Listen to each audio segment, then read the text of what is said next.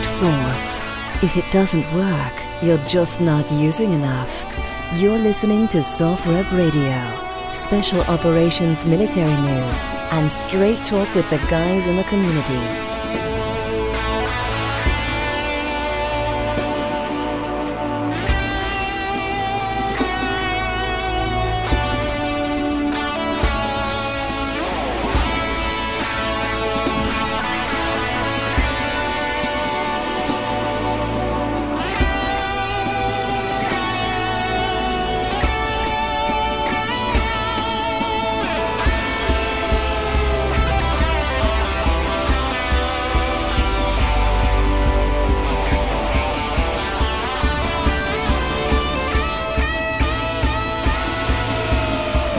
SOFREP.com, on time, on target. Ian Scotto here, Jack Murphy is here, and on with us, because we haven't had him on in a couple of months, Alex Hollings. The last time I saw you was SHOT Show, which we'll get into, and we haven't had you on the podcast, since prior to then.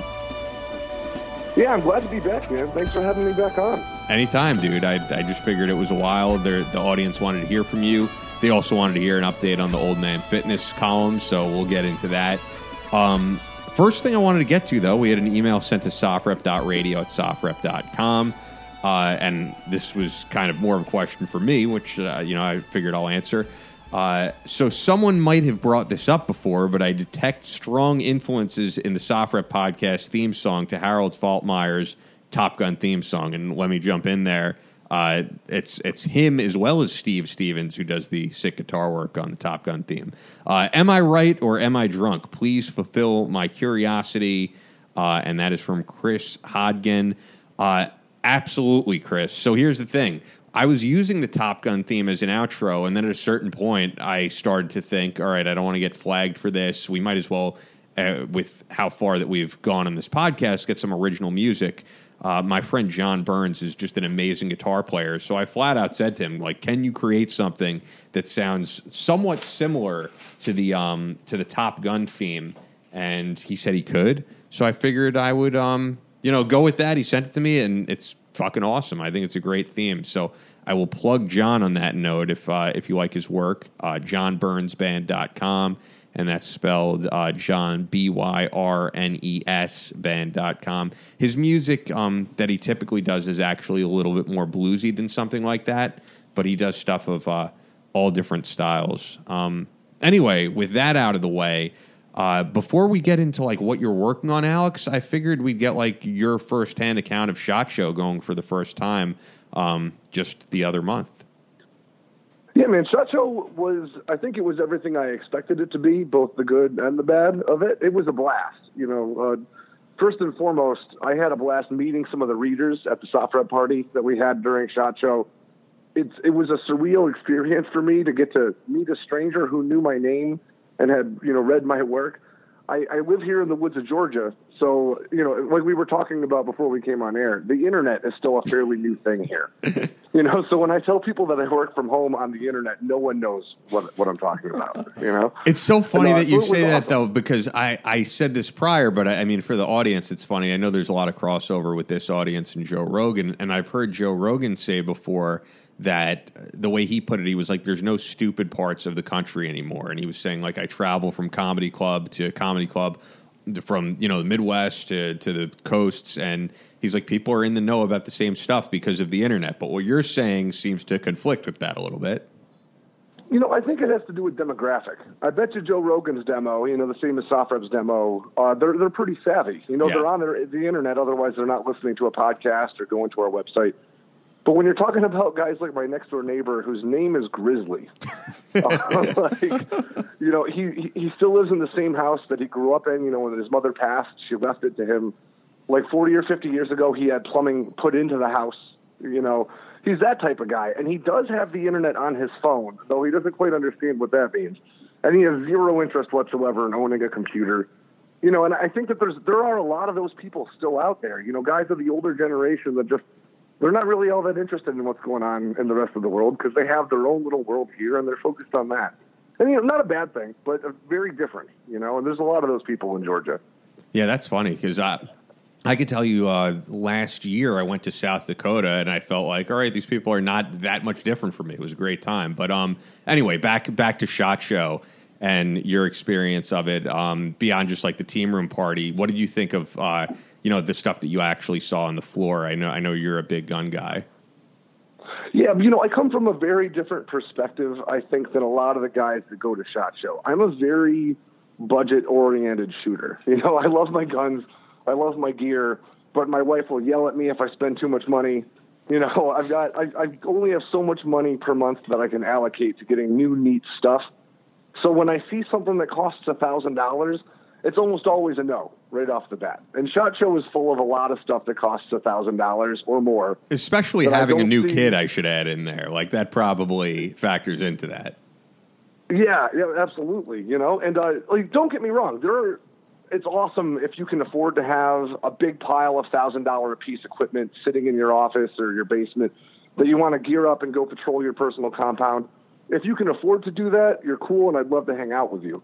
But I'm not that guy, So when I walk through and I'm like, wow, this Kevlar helmet looks remarkably like the one I wore in the Marine Corps 5 years ago. But this one costs $6,000, so it must be better. It's hard for me to get that excited about it. But it is awesome to get to go and experience the culture, I guess, of it. A bunch of like-minded people with similar interests. Everyone was very friendly. It was a very positive environment, even if a lot of the gear maybe wasn't to my taste. So I'm going to ask you then the same thing I asked Phil Labonte on the last episode, who was at SHOT Show. Like, what did you see in particular, if anything, that really stood out to you? Well, one thing that was really cool was like this self-propelled. It was like a Batman grappling gun. It was an electronic motor that could pull up. I think it was something like 600 pounds. Oh, I missed that. It was really cool. They actually they let me harness up and go up to the ceiling of the main floor. I saw a picture of that. Yeah, it was fun. However, once I got back down to the ground, I was like, so what contracts do you guys have? I'm sure you have some. And they were like, yeah, we're contracted to a lot of Tier 1 special operations units. And I was like, okay, well, which ones? Mostly China. And I was like, oh, well, then I'm not actually interested in covering this product. I'm sorry. I'd be much more interested in talking to one of the good guys. But it was an awesome piece of gear. It really was. From what they told me, there's a competitor team that has a similar unit in our Tier 1 soft units. It was super cool, though, and that's the big takeaway I got from it is I felt like Batman, and that's really all that I asked. That's the best-case scenario for me. But a lot of the other stuff that was awesome, like Marines are probably familiar with ISMIT. I'm not sure if the ISMIT if it's the same acronym or if they use that in the Army, Jax. Maybe you could tell me. It's like a virtual shooting simulator. Not that I'm aware of. In the Marine Corps, we had it, especially when I was training reservists. And I have to assume it's more cost-effective to put them in the trainer than it is to get them out at the range all the time. But it was terrible. It was a really bad piece of equipment that, you point the rifle 6 inches to the left on the screen of where you want it to hit. You couldn't really put a lot of different variables into play, like wind and stuff like that. It was an unrealistic representation of shooting. But we put guys in there all the time because we thought it was better to get, I guess, unrealistic training than none at all. When I was at SHOT, there was another system. I wish I could remember the name of it. But it could run off of a commercial laptop. You could put all kinds of variables in it, from wind speed and direction to different types of weather to different shooting scenarios. What was really cool about it is that it came with a battery-packed taser that you wore on your belt. So as you're firing, when people fire back at you, it would tase you. And they could control the duration of the tase, how much it hurt, things like that. So it really gave you this sense that you were firing under duress. Some negative reinforcement. Awesome. Say again? Some negative reinforcement. Yeah, absolutely. If you weren't responding fast enough, you would start to get a shock. And if you continue to not respond fast enough, the shock would grow. It was really cool. It was a lot of fun. That's what's cool about conventions. I've been to a bunch of car ones in a past life.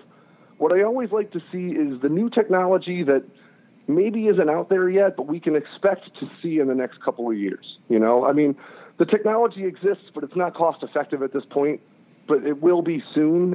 And I think that's really cool.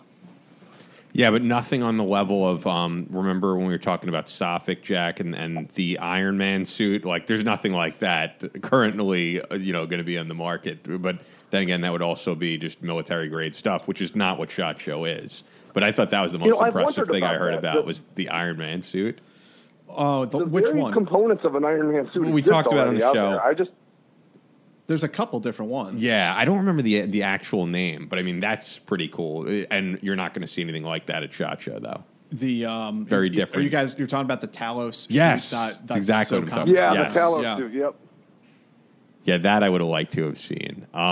Anyway, I would have been more interested in that and seeing another plate carrier, to be honest. But it was still cool. Yeah. So getting into what you've been working on. I know very little about this, and I don't think Jack is completely in the know either, so I just want to hear about it from you. You were saying that there's some interesting response from the Department of Defense regarding UFOs, and I want to hear all about that. It's actually... So the whole story gets kind of weird and convoluted. This UFO story is where kind of the tinfoil hat portion of the Internet meets the legitimate journalism portion of the Internet. Which makes it complicated sometimes to really root out the truth.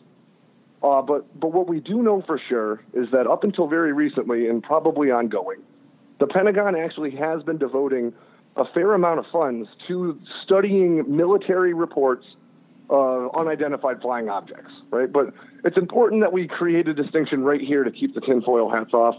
When we say unidentified flying objects, we don't mean alien spacecraft. In my opinion, I'd love to believe there's aliens here. I'm really not sold on that prospect. So when we say unidentified flying objects, we're really talking about what may well be advanced military aircraft.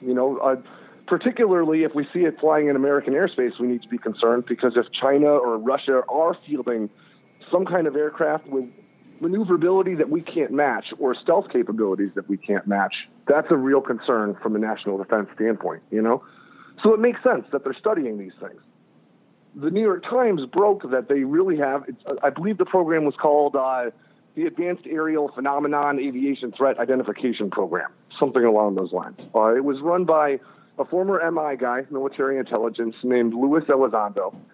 And they did throw a lot of money at this, but it's not that much money in terms of defense spending, but about $22 million over the span of 7 years. Oh, okay, over the span of 7 years. Not really, then. Yeah. So most of what they were able to do was, you'd call that a shoestring budget as far as most Pentagon investigations are concerned, It started in 2007. And most of what they would do is they would piggyback on other DOD investigations that revolved around these mysterious sightings. One really prominent one that was released by Elizondo was 2 Navy F/A-18 Hornets who were sent to intercept a UFO that was off the coast of San Diego. They were directed that way by, I think it was a local cruiser. He called them up on the radio and asked if they were carrying armaments. They weren't. They were carrying dummy missiles that you would normally fly with just to get an understanding of how your aircraft will respond to that weight on your wings, things like that. They tried to intercept this. They had a lot of trouble doing it. They recorded it all with a FLIR camera, and they released that just recently. It was declassified. Now, I'm not going to tell you that those are aliens, nor am I going to tell you that it was maybe a manned aircraft. But what it was interesting and disconcerting, that these are supersonic capable fighters. They weren't able to keep up with the radar signature. It disappeared from radar, and then they weren't able to keep up with it visually. It's an interesting phenomenon, whether it's ball lightning, which is a naturally occurring phenomenon, or a drone aircraft, or honestly, something as simple as, some kind of a cyber warfare technique that you would use to put radar signatures on somebody's scope, just to distract them. There's a lot of things it could be, most of which are not aliens. But it's interesting, though, that we don't understand what it is. And the U.S. Navy isn't the only one. The Chilean Navy 2 years ago released a video that was FLIR footage that they according to them, studied for 2 years and couldn't understand what it was. So they released it publicly and said, can anybody, give us a hint as to what this is? And I think it's especially interesting when you see like these military FLIR camera footage, just because it gives you a good sense of what a weird thing this is in the sky. In both cases, it's just kind of like a bright smudge. In one case, it released like what looked like, I guess, some kind of an exhaust plume. It makes you realize, okay, so there's a physical thing out there that they're not able to identify. Maybe somebody can, but they're not willing to. I get excited because this all sounds to me like prototype aircraft. When I grew up knowing that we had some kind of a secret, stealth fighter, which was the F-117, and hearing about the B-2 Spirit, but never really seeing one. My wife's cousin was a B-2 pilot. He's a lot older than we are. And she grew up with like legends of this B-2 aircraft, and that's what I think that we might be seeing in some of these UFO sightings today is maybe the B-21 Raider, maybe an SR-72 prototype. It would seem to me that there are aircraft in the sky right now that we haven't disclosed, maybe because they're not operational or declassified yet, but there could be something floating around out there, and that's exciting to me, Yeah, that's interesting. You wonder, sooner or later, someone's going to snap a picture of them. If it has to do like an emergency landing in a civilian airport or something like that. I mean, if it's not just a natural phenomena, if it is actually an experimental or top secret aircraft. Yeah, and that's an important distinction to make because I recently ran an article on SOFREP where I took a map that was created by one of these tinfoil hat website databases where anybody can go in, report seeing a UFO in the sky, and then it'll put a little pin, on the map of America of where these UFO sightings take place. And what I did was I overlaid that with a map of U.S. military installations. And, there's bunches when you look at the map. There's UFO sightings bunches, and they almost always correlate with military installations. And I think that explains a lot. It's not that these are necessarily all secret aircraft flying around. It's that people aren't that good at identifying military aircraft and the way they behave. It's different than commercial traffic. Especially at night. I'm sorry? Especially at night. Especially at night. I'm as guilty of that as anybody. I live right near Dahlonega, where the Rangers do a lot of training. And there's a lot of helicopter traffic around here. And at night, when you see 3 low-flying helicopters in the distance, like coming up over the little mountain in the woods that I live on, it looks crazy. Even when I'm like, oh, that's definitely helicopters, I still sit out there and stare. It looks weird. They don't behave like commercial aircraft. They fly lower. They take different changes in their trajectory. Whereas commercial aircraft, you see them up high, they follow one straight line more often than not. Military helicopters, on the other hand, might all turn right suddenly, And what you see in the sky is a triangle of lights that suddenly made a really dramatic turn, It's easy to make these mistakes. It's not because anybody wants to be, a UFO hunter. Maybe some of them do. But a lot of them are just like, man, what the heck was that?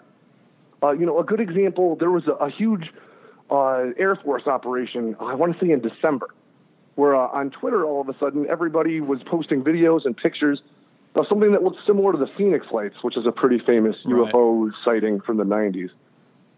It looked like a giant boomerang in the sky, flying east to west, heading out towards the west. It turned out it was actually a huge formation of something like 20 C-17s and 30 C-130s that were all heading out west for one joint operation. Holy shit. But, you see something like that in the night sky, you think the sky's falling,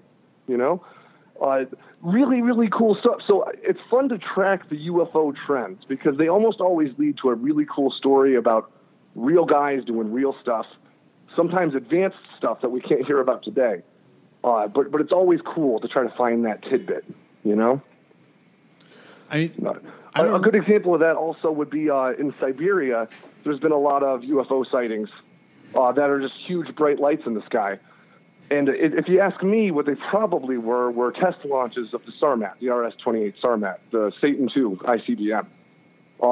You saw SpaceX's rockets, when the first stage and the second stage separate, they sometimes create like this big aurora in the sky. It looks like a portal or a vortex. And I have a sneaking suspicion that that's exactly what we saw in Siberia, was the first stage of the Sarmat separating from the second and creating this aurora. But because Russia's not going to announce that they're testing their new ICBM, what you're left with is a bunch of questions on Twitter and on Instagram and these really neat pictures. And, Russia's, notoriously closed-lipped when it comes to these things. They never announce anything until after it's been a success. So you really won't know in a lot of these cases. But I do think 99.99% of these cases are explainable if you had, a high enough security clearance in whatever nation it was that you were operating in. Because I really do think, there was another sighting near Seattle a few months ago that appeared on radar and then didn't. The National Guard, the Air National Guard, actually scrambled F-15s to intercept. They had a visual confirmation on something in the distance after it fell off radar. I'd be willing to bet Northern California area, that was an experimental drone. And what better way to test it than to let some Air National Guard guys go and try to hunt it down? Again, there's no way I could tell you for sure that it wasn't aliens, but there's no way I could tell you for sure that it was. Well, I would be willing to believe it was a drone. Just based on, what you're able to glean through, open source research, what kind of experimental aircraft do you think the United States government might be playing around with? Some of the more cutting edge stuff that perhaps we haven't heard about yet. The two that I'm the most excited about are the SR-72, which I'm sure everybody's familiar with the SR-71. It still holds the record as the fastest military aircraft that's ever taken to the skies. The SR-71 was an incredible aircraft. It was a touchy one. It really didn't. It was a lot like a Hayabusa for the motorcycle guys out there. The Hayabusa is not all that manageable at traffic speeds. It's a big, heavy, lunky motorcycle that doesn't maneuver real well. But at 200 miles an hour, a Hayabusa, it's like going through butter. The SR-71 was very similar. It was tough to manage until you had it right in your low Earth orbit and going Mach 3, and that's when it really came into its own. It's a legendary aircraft. We haven't had anything that could even touch it since. Lockheed and Boeing are now competing for a contract to create a successor to the SR-71 that's been dubbed the SR-72. That's going to use scramjet technology combined with stealth. Scramjets are going to be a game changer for military aviation because they're capable of, instead of supersonic speeds, they're capable of hypersonic, which is... they were looking at that for rockets too, weren't they? Absolutely. Especially China and Russia both are already starting to field anti-ship missiles. Yeah, so-called hypervelocity missiles or something. Absolutely. This is one of the missiles that Putin was talking about in his recent speech that's got everybody all flustered. Gotcha. This scramjet technology is pretty indefensible in terms of a missile.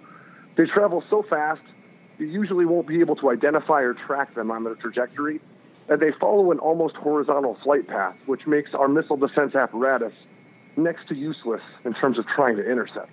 They're so fast that you usually won't know they're coming until they've hit you. And the operational range on them is 800 to 1,100 miles in most cases. Our carrier strike groups, the operational range of our aircraft is only about 500. So these things are game changers in terms of how we conduct warfare because our strike groups are effectively rendered obsolete. We can't get them close enough to Russia or China to launch sorties of aircraft at them because if we do, a Nimitz class or a Ford class carrier is a huge target for one of these hypersonic missiles. We're going to have to change the way we fight wars based on this technology. And that's why I think the SR-72 is going to be such a big deal for us, especially you combine, F-35 or F-22 or further advanced stealth technologies with an aircraft that's capable of traveling at Mach 6. And, that changes the way we conduct warfare in a very real way. I'm just curious why they'd be going back, pursuing again this idea of, hypervelocity or extremely fast traveling spy plane. I mean, is it because they think the same technology is going to eliminate some of the other methods we have of reconnaissance? That's a great question because I don't understand the value of having a hypersonic reconnaissance aircraft when we have such an elaborate satellite infrastructure in place already. Yeah. I can see there being some value in, having somebody loiter, but an SR-72 wouldn't be able to loiter over an area. You'd have to use it like an SR-71, just faster. It's just going to fly by. The only thing I can imagine is that, first of all, I expect it to be a drone, not a manned aircraft, even though they haven't specified. At that velocity, I'm just not sure how capable a human being would be of maneuvering, But I have to assume that they intend to arm it. The SR-71 was never armed. It was literally just a reconnaissance aircraft. I have to assume the SR-72 would be used for long-distance bombing or things of that nature. because I don't see the value in terms of the money that we'd have to invest in developing this technology. I don't see the value in terms of reconnaissance.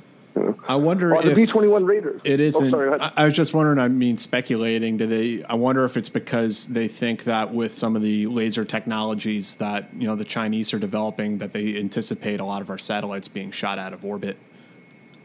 They really do. I not only shot out of orbit, but I think a more immediate threat is jamming. The Chinese already do this occasionally. They use ground-based lasers that they use to track the position of satellites and debris in orbit, just like every military really does. We need to keep track of the debris in orbit to keep track of our satellite infrastructure.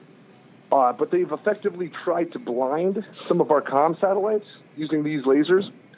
They haven't been able to do so. We're able to tell when they engage a satellite with a laser. But the lasers are not powerful enough currently to cause any damage or interference. But it's clear that all they really need to do is turn the volume up on the lasers they have in place to really start causing problems. So the Air Force just announced that they intend to launch a new constellation of GPS satellites that are hardened against this type of thing, literally just because we realize now that our GPS satellite network is very susceptible to interference, to damage, and our military is increasingly reliant on it. I learned land nav the good old-fashioned way with a compass and a map. I'm not confident, though, that I could still do it. The last time I did it was at combat training when I learned it, Well, you see that news report where they were going to start teaching sailors to navigate using the stars again? They've got to, I think, man. I think that it would be naive and even presumptuous of us to assume that we'll be able to conduct peer or near-peer level warfare and maintain communications with our satellites for guided munitions, for navigation, for communications. I think that if we were to go to war with a nation like China, we have to assume that those assets would be rendered obsolete. Well, Alex, the mention of China, it really transitions well to something else I wanted to get into here. You wrote a recent piece that actually went up yesterday. NASA may be a civilian agency, but China's space program is unquestionably a military endeavor.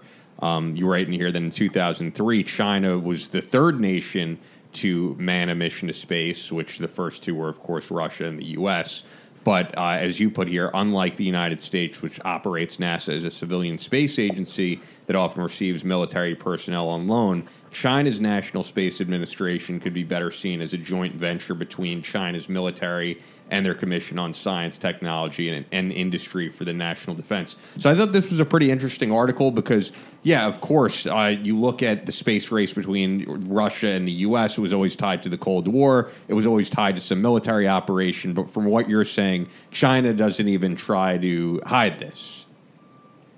You make a great point about the Cold War and the space race. We pretend the space race was about national prestige, and we pretend that it was about advancing science. The Cold War and the space race were one and the same. The space race was just an arm of the Cold War. We were in a race to prove that we could attain the ultimate high ground, which at the time we saw as orbit first and then the moon. Once we actually, there's a reason why once we started putting men on the moon, Russia stopped really trying, and so did we. We haven't been back to the moon, not because the moon landing was faked, but because there's no longer any I like how you just threw that in there. But so NASA has always been a civilian agency, right, from the get-go. But that's always kind of been a bit of their PR gimmick. The early days of NASA literally came into being, I think it was like 9 months after Sputnik was in orbit, because we were like, we need to respond in a very real way. It's always been a civilian agency because the American people play a very big role in how NASA is operated in terms of who they vote into office and just kind of the general consensus of the public. If the public doesn't see an interest in space, NASA funding dwindles. It's funny, though, because there was a huge interest in Elon Musk and the Tesla flying around the orbit with, that being live streamed, which I know you were a huge enthusiast of, Alex. So, that's certainly some modern-day interest in the space program, even though that's a private company doing what they're doing. I love what SpaceX is doing. I love what Elon Musk is doing. He's making space travel sexy again. Yeah. It's marketable again. I don't love the idea of relying on private ventures for America's space endeavors. I think that private ventures, first and foremost, pursue profitability, which is a good thing. But I'm thinking of a Faraday. When Faraday first realized that you could produce an electrical charge using magnets, we didn't know what we would need electricity for at the time. So somebody asked him, what good is this? And he said, of what purpose is a newborn babe? He's like, I know I invented this thing or discovered this thing, but I don't know what good it'll do yet. Now it's the basis of every power plant we have in the world, whether it's nuclear, coal, solar, what have you. Ultimately, it all has to do with what Faraday determined could produce an electrical current using magnets. That's the important part of national level space endeavors, is that you solve problems that you don't necessarily know what the question will be yet. But we create these advances that lead to advances, and they're very important to do, but a private space venture is going to be less apt to pursue experimental things unless there's a real return on investment. Government-funded ventures don't look for that ROI so much as they look for accomplishing the goal they set out to do. I'm a big private enterprise guy. I'm probably pretty libertarian-leaning in my personal politics, but some things I think the government needs to pay for it, and I think space is one of them. Well, I love private space ventures. NASA, got us to Mars, and they've had spectacular success with the Mars rover. But do you really think that NASA is, or let's just say a government space program, are going to be the ones that colonize Mars? It seems like it's going to have to. No. It's going to be capitalism that's going to conquer Mars. No, you're 100% right. I really think that at this point. Well, look at the SLS, which is NASA's new rocket that's been in development hell for years and years. And here's a good chance for me to apologize to NASA, because I've written a few op-eds about their delays on the SLS. And just being like, when are you guys going to actually build a rocket again? We've been hitching a ride with the Soviet-era Soyuz capsules out of Russia's Roscosmos. And our tax dollars are going towards this, so it's a legitimate question. Oh yeah, we're paying Russia. Yeah, we're paying Russia for trips to the ISS. If you look, if you look back, like maybe a year or 2 years ago, there's actually some Congress was having some hearings about this because we buy so many rocket engines from Russia, and they're asking, is this a potential national security issue for us? Sounds like it. I think it's a legitimate thing to consider. That's the reason why we don't work with China. China doesn't have a spot in the International Space Station because they won't delineate between military applications and civilian applications in their space endeavors. So that's why we won't let them on the ISS. It violates, the way the law was written when we first started cooperating with Russia. Even now, as tensions with Russia are building, near the Baltics, and again over near North Korea with, Putin's tacit support of Kim Jong-un's regime, we're still cooperating in space. We're still sending American astronauts out there to launch up and to be recovered in Siberia, which is they do hard landings on ground with those Soyuz capsules. Jeez. The Russians actually carry shotguns in their capsules to protect themselves from bears and wildlife before the rescue teams can arrive. This is how we're getting to space right now, guys. We went to the moon in 1969, and now we're hitching a ride with like a 60-year-old Soviet capsule that's got a fucking sawed-off shotgun in it. It's ridiculous, But so China is now, right now, actually, China's old space station is on its way to re-enter the Earth. It'll probably re-enter the atmosphere in the next few weeks. It might actually, parts of the debris might actually land in the United States. Most of it will probably burn up. But they have another more advanced space station that's supposed to be operational by 2022. And unlike the American space endeavors, China's usually pretty good about meeting those deadlines. So as the International Space Station funding dwindles away, that'll all be done by 2024 under current models. China will now be the only nation with a full-time habitable space station in orbit. The only manned presence in orbit after 2024 under current spending models will be Chinese. That's a really big shift in how we're conducting operations.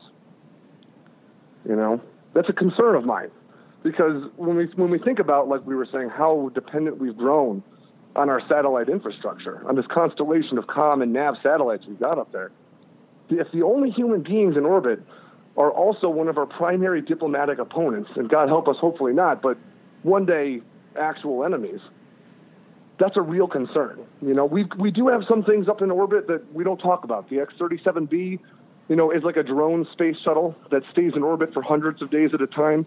The Air Force won't really say what it is. I have a sneaking suspicion it's used for reconnaissance. You could easily put, honestly, all you need to screw up a satellite is an extendable arm that you can just grab it and move it. That's all you really have to do. We could feasibly use it to screw with other people's satellites. Still not convinced that we could use it in any way to stop them from screwing with ours, though. You know, I forgot who it was. I think it was the general in charge of CENTCOM recently said China is 5 years away from operationalizing space in a military way. The United States, with our current spending platforms, 10 years away at best.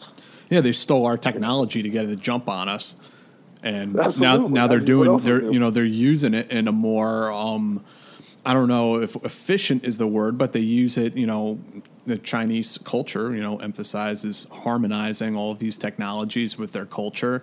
And there's some things they just do better than us. This reminds me of, I remember when Obama ran for president, one of his campaign promises was, we're not going to weaponize space, which actually sounds like a very positive thing. Yeah. I think to the average American, they're like, that sounds like a ridiculous idea. But then when you hear that's just China getting a jump start ahead on us. Yeah, it's a good idea for sure. I mean, because see, here's the thing: is like on Earth, here on planet Earth, we've already militarized the ground. Yeah. But in space, there's this opportunity. Like maybe we don't have to continue this sort of like security standoff paradigm. Maybe we can, you know, evolve into something else, like an era of cooperation. And, you know, people fantasize about, you know, like ideas like you see on Star Trek, where it's a spaceship with people from all these different countries working together. I think that's the fantasy behind it. But will it be the reality? I don't know. What do you think, Alex? I'm a diehard Star Trek fan, especially TNG. You know, Patrick Stewart, Jean-Luc Picard, I refer to him as Space Dad in our house because he imparts so many important lessons. But it's important to remember that Star Trek works in a fictional universe. In a real one, that's a socialist utopian society. Yeah, it is. It's a post-currency society. It's a post-economy society. They have replicators that just make whatever you want. Star Trek is an awesome idea. We're a long way away from being able to function that way. I think politicians, just like a lot of social media warriors, operate in this idealistic mindset where we shouldn't need guns, we shouldn't need to weaponize space, and we shouldn't need to worry about war with China or another world war. In reality, these are all concerns that we need to have and manage actively. There are real reasons why people carry guns. There are real reasons why space is a strategic and tactical important place. Ideally, it shouldn't be. We should be able to go out there and compromise and work together the way the United States and Russia has for a long time now. In reality, even that compromise is strategic. My ADD is kicking in, but it's reminding me of the Star Trek references, reminding me of the episode of South Park where Cartman travels into the future and there are no religions. And he's like, but why is all this fighting going on? And they're like, well, we're the United Atheist Alliance. We're fighting the United Atheist Front. It's 100% true. Yeah. It's totally true. Yeah, because it's an anthropology thing more than being just political or being just religious. You know, it's just like we identify with different groups of people and then we fight one another. It's like we've been doing that since we were, you know, cavemen. Which is sad. We're big brain monkeys, man. It's how we're wired. You know, we're wired to gather up into groups and to fear the other, whatever the other might be. And, you know, and it's important. That inclination is, in my opinion, one of the things that led to the development of civilization, because we banded together with other guys and well, maybe we'll just plant some food instead of chasing it, you know? But as soon as you start to have an asset, whether it's agriculture or it's a waterway that you gain control of, or it's orbit, as soon as you have an asset that can be leveraged over others, there's room for conflict. It's not just human nature, it's nature. The other difference is that, you know, because of technology, our wars are increasingly costly, you know, in terms of human lives.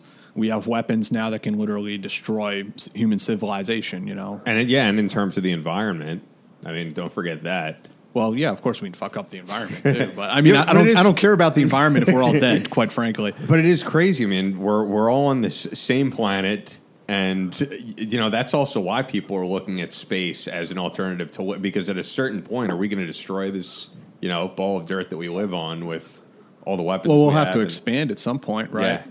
It's a scary thought. It really is. And that raises interesting questions about what Jack was saying about the commercial colonization of space.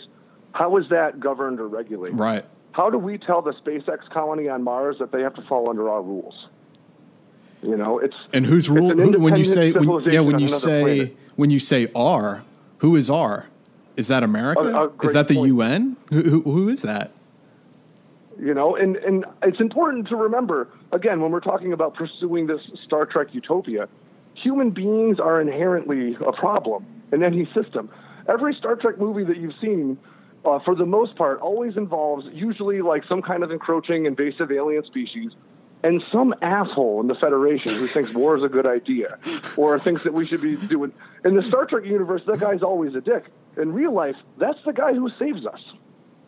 You know, you need to have that guy with a defensive standpoint who's like, I know you guys think the Klingons are rad, but they're all carrying guns. Maybe we should have some too. And I recognize that my mindset doesn't lead us to the Star Trek utopia that I like watching with my daughter. But I do think it keeps us alive long enough to maybe one day get there.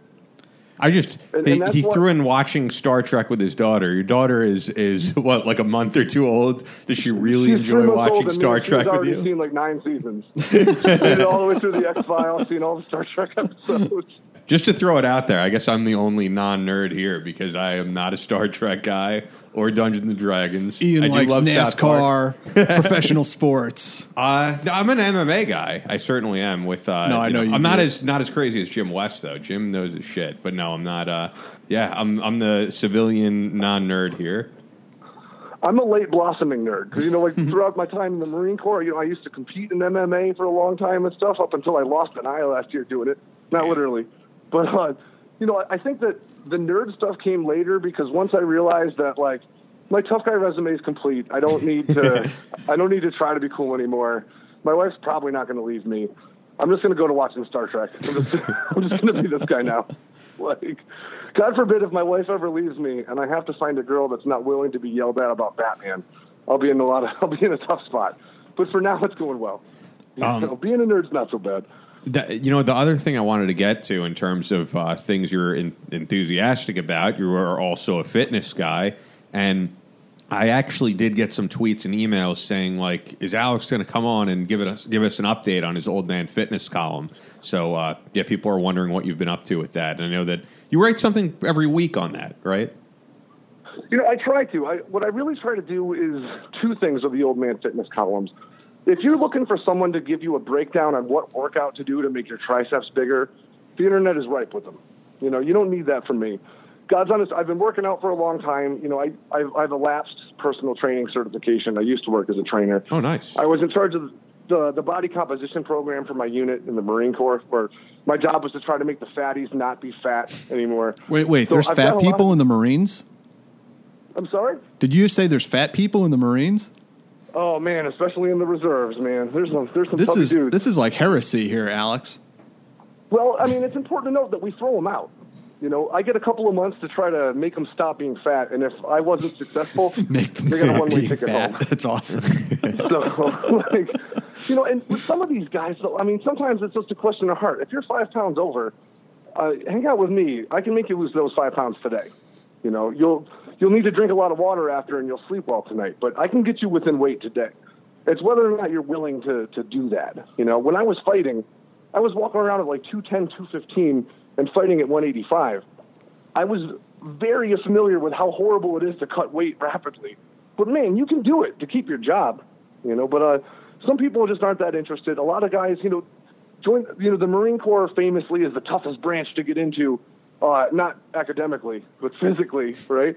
And so a lot of guys who aren't necessarily there physically think that the Marine Corps will be their black belt.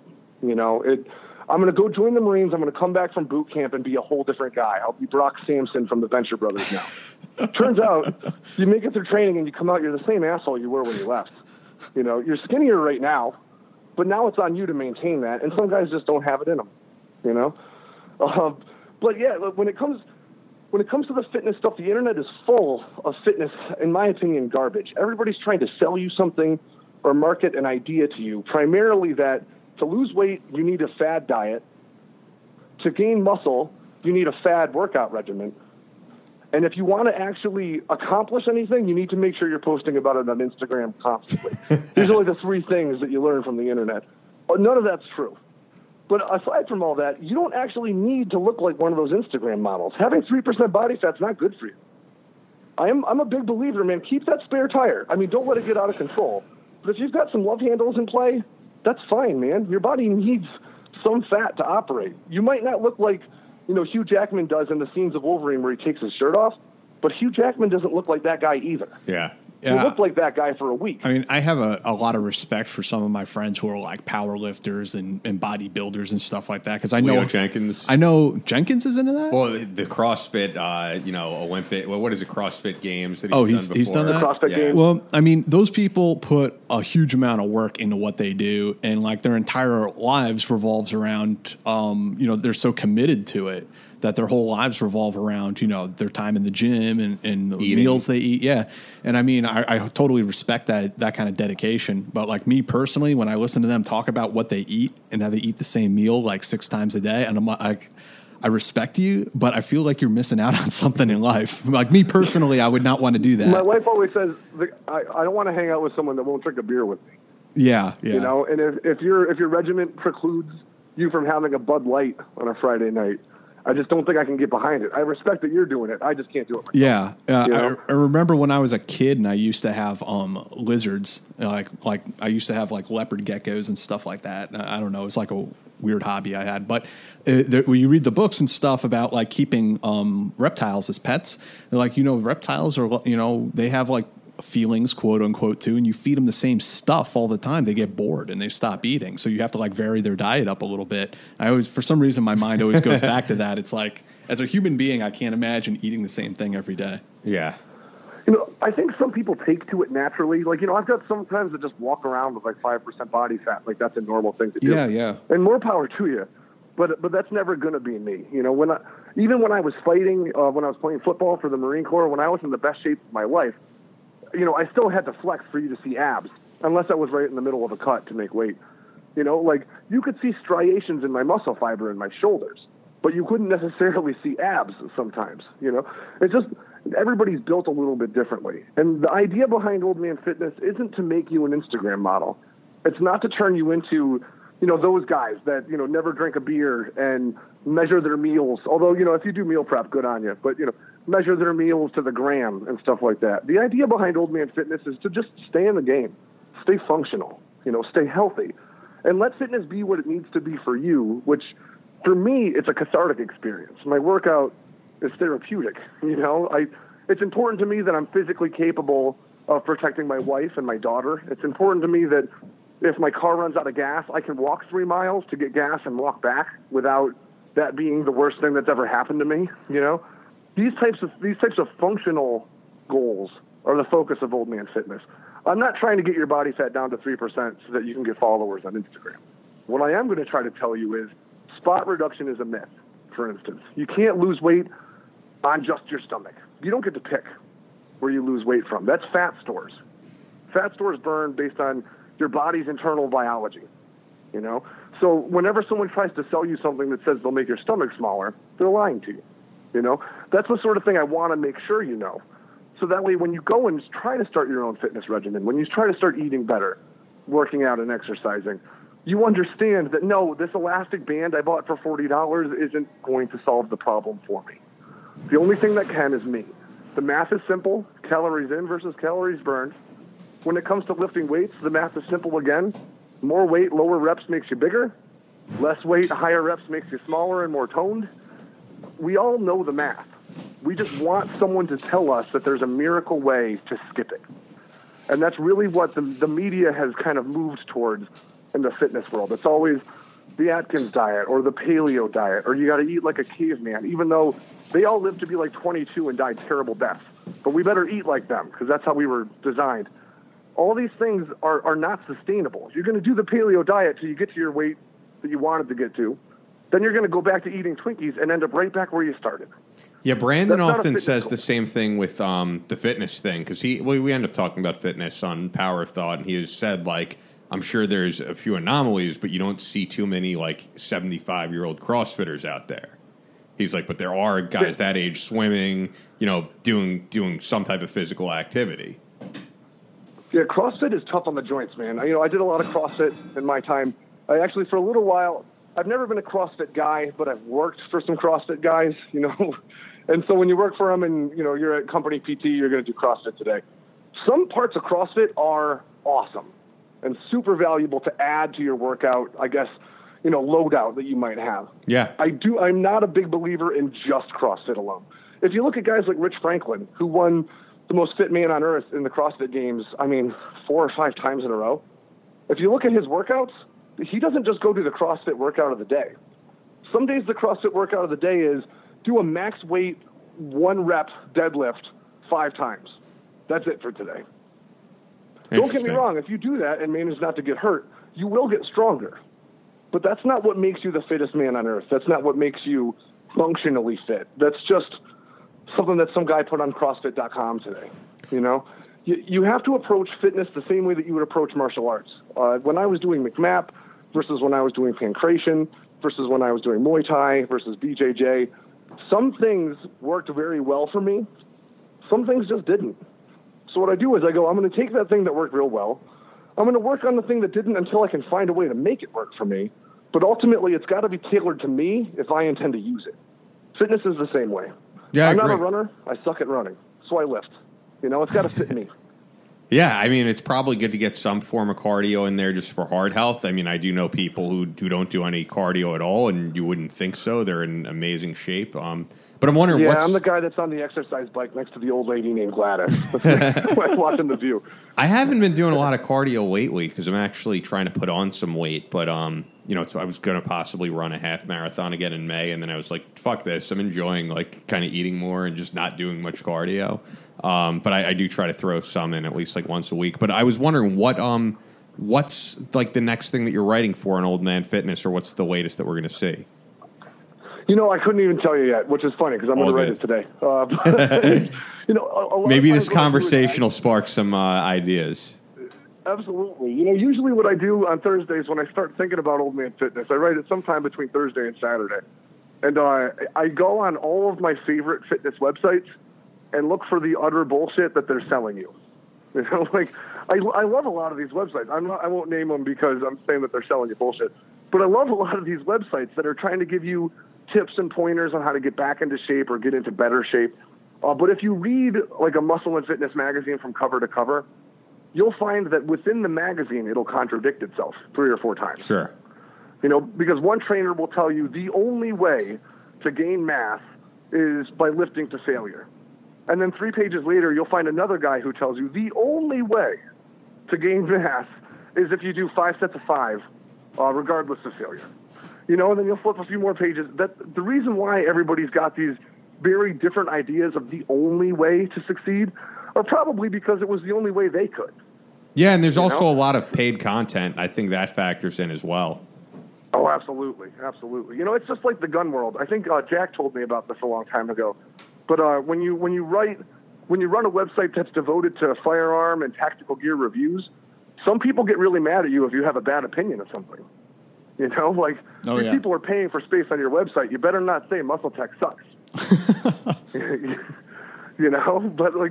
God's honest, Hydroxycut's a great example. When I was in the Marine Corps, Hydroxycut was huge, and some Marines died because they figured if I just take 10 of them right now, I'll wake up ripped, and Hydroxycut's caffeine pills, man. There's other stuff. There's green tea extract and there's this and that.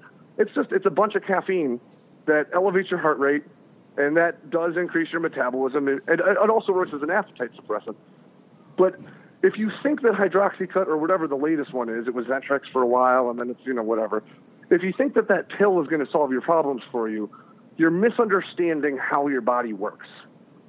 It's your body works just like a car. The difference is that if you fill the gas tank on your car and you don't use that gas, it would make your car fatter. That's the big difference. But you got to use the fuel you put in. It's as simple as that. Hydroxycut might help you burn it a little bit faster, but you still have to use it. Creatine's a good example. It's actually one of the few supplements that work. However, if you just take a bunch of creatine and then do the exact same things you've been doing, all you're really doing is taking in a bunch of empty calories. Sure. Creatine benefits you because you can push a little harder, a little longer. If you don't try, you won't do it. And then all you're doing is drinking like a fruit punch milkshake that doesn't taste that good but added 300 calories to your day. You know, so people want things to do the work for them. Ultimately, what it comes down to, it's a really simple mechanism, man. Like, if you haven't gone for a walk in a long time, don't start with a half marathon. Start with a walk. You know, just do something, and you'll end up in a better place. That's, I think, the biggest fitness myth out there, is that you have to do something grandiose to get a benefit from it. No, man, just do a little more than you did yesterday. That's all it really takes. I would agree with that. I have a colleague from SiriusXM who like has done very little exercise in his life.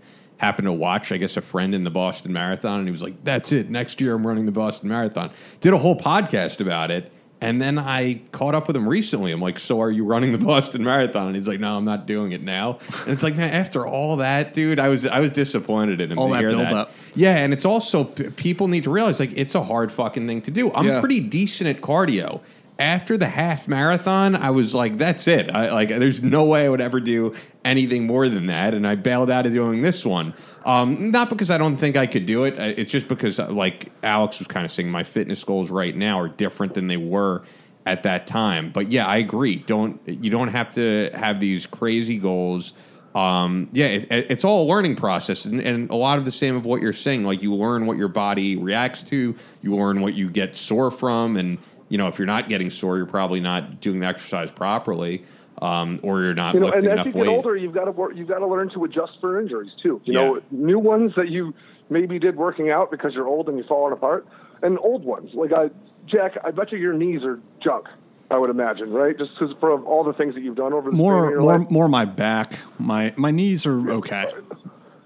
That's another good one. The lower back is another huge one. So if you were going to start working out right now, throwing 300 pounds on the bar and doing deadlifts is a foolish thing to do. You know, like, you really need to start. When it comes to managing injuries, form is very important. I am a proponent of cheating on form when you're at the point of failure for some lifts, but that's another conversation. Form is there primarily to keep you safe. Secondarily, to maximize the benefit you get from a lift, you know?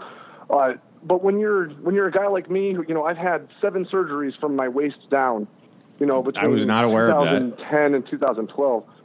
I can't quite squat the way I used to squat. I can't quite deadlift the way I used to deadlift. I have to make adjustments in the amount of weight I use and the way that I do it, the way I take breaks.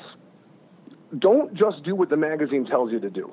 You know, just like we were saying, figure out what works for you and do that. Because if it's a horrible experience, you're not going to come back tomorrow. I'll give you one other tip as a guy who's maybe not as fit as Alex, but does go to the gym regularly. And I think you'll agree with me on this because I've heard of other people talk about this. Like, no one cares or is watching. Like, they don't give a fuck how much you're lifting. If you're like a new person to the gym, that's like, oh, I'm going to look like a pussy if I'm benching, you know, like 50 pounds. No one gives a shit. Like, just start very light, get your form good, and then, you know, slowly but surely go up in weight, go up in reps, you know, and intensity and all that. But yeah, I think too many people who join a gym think everybody is looking at them. It's sort of, no one cares. It's sort of like when you see a fat person running, and it's like, well, okay, that's a fat person, but they're running. Yeah, it's great. I mean, that's great. It's motivational. Yeah, good for them. I mean, I now work out in my basement because I'm a woods hermit, but I used to go and work out at the gym. And, you know, I'm not the biggest dude around, but I'm You're pretty big, dude. You know? If you're just fishing for a compliment there. I'm fishing for compliments. No, but, you know, I'm not the biggest guy around, especially when you go to a big gym. I'm a big dude, but there are guys who do this. You know, like, this is, like Jack's saying, this is their life, you know? And, but, you know, when you go to, like, a 24-hour fitness or an anytime fitness, and you're a guy my size, you know, I'm like 6 foot 250, I bench like 375. That's People pretty will big. Stop and look at you. That's a big, you know, yes. I'm not a power lifter. You're not going to see me on TV, but I'm a big guy in normal life. People will stop and look and go, oh, that guy's moving a bunch of weight. I, on the other hand, when I walk by and I see like a guy Ian size, you know, throwing 250 on the bar, I'm not like, oh, well, let me do the quick math to see how much stronger I am. I do not give a shit about you, Ian. Yeah. I don't care about what you're doing. I don't care about how you look, what outfit you're wearing. I never understood the people who, the women who put on makeup and their best Abercrombie outfit to go work out, and the guy with gel in his hair.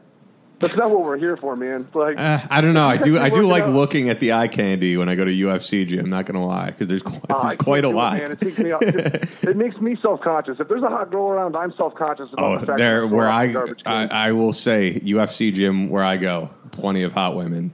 Just throwing it out there. I believe it. I used to work out on campus at Framingham State, and it would be like all these beautiful young women in like brand new outfits, and me in like a Mount Anthony football 2001 T-shirt with holes in it, just drenched in sweat and trying not to throw up. I was not picking up girls. Well, as you said, it's all about Instagram these days. Like, these people just want to post like how fit they are on Instagram. They want to look good. Like, and actually, I'm cool with that. I am. If that's what motivates you to keep going, to each their own. I'm happy for you. Yeah, that's just not my game. Well, with that, check out the Old Man Fitness column on SoftRep. As a reminder for all of those who are listening, for a limited time, you can receive a 50% discounted membership to SoftRep TV, our channel that offers the most exclusive shows, documentaries, and interviews covering the most exciting military content today. SoftRep TV's premier show, Training Cell, follows former Special Operations Forces as they participate in the most advanced training in the country, everything from shooting schools, defensive driving, jungle and winter warfare, climbing, and much more. Again, you can watch this content when you subscribe to SoftRep TV. That's at sofreptv.us. For a limited time, it's only $4.99 a month. And if you haven't gotten a chance, check out the SoftRep Crate Club. You're definitely going to want to do that. It's a subscription to get a box of badass tactical and survival gear delivered to your door every month. Here's the kicker. All of the gear is handpicked and tested by former Spec Ops guys, so you know you're getting quality gear that's going to work when you need it to. We've sent in the past multi-tools, custom knives, fire starters, EDC med kits, and you don't just get great gear with that subscription. You're also supporting a veteran-owned and run company, and you can get that gear right now at crateclub.us. Also, gift options available. That's crateclub.us. Follow Alex on Twitter, which is at AlexHollings52, on Instagram at Archetype52. And anything else from either of you guys before we wrap this up? I think we covered a lot of ground. I mean, we covered China, space, UFOs, fitness, Star Trek. Covered a lot of bases. I'll throw in one more social media plug. Find me on Facebook at facebook.com/AlexHollingsRaider. All right. Well, that works, man. Thanks for doing this. The people demanded an update, and we delivered. Hey, it's been a pleasure, man. Thanks for having me back. Yeah, thanks for coming on the show, Alex. It's been really cool. Yeah, I don't get to talk to you nearly enough, like in real life person and not on Facebook. So it's always good. Feel free to reach out anytime, man. You got it, brother. You got it. You've been listening to Soft Rep Radio. New episodes up every Wednesday and Friday. For all of the great content from our veteran journalists, join us and become a Team Room member today at softrep.com. Follow the show on Instagram and Twitter at SoftRep Radio.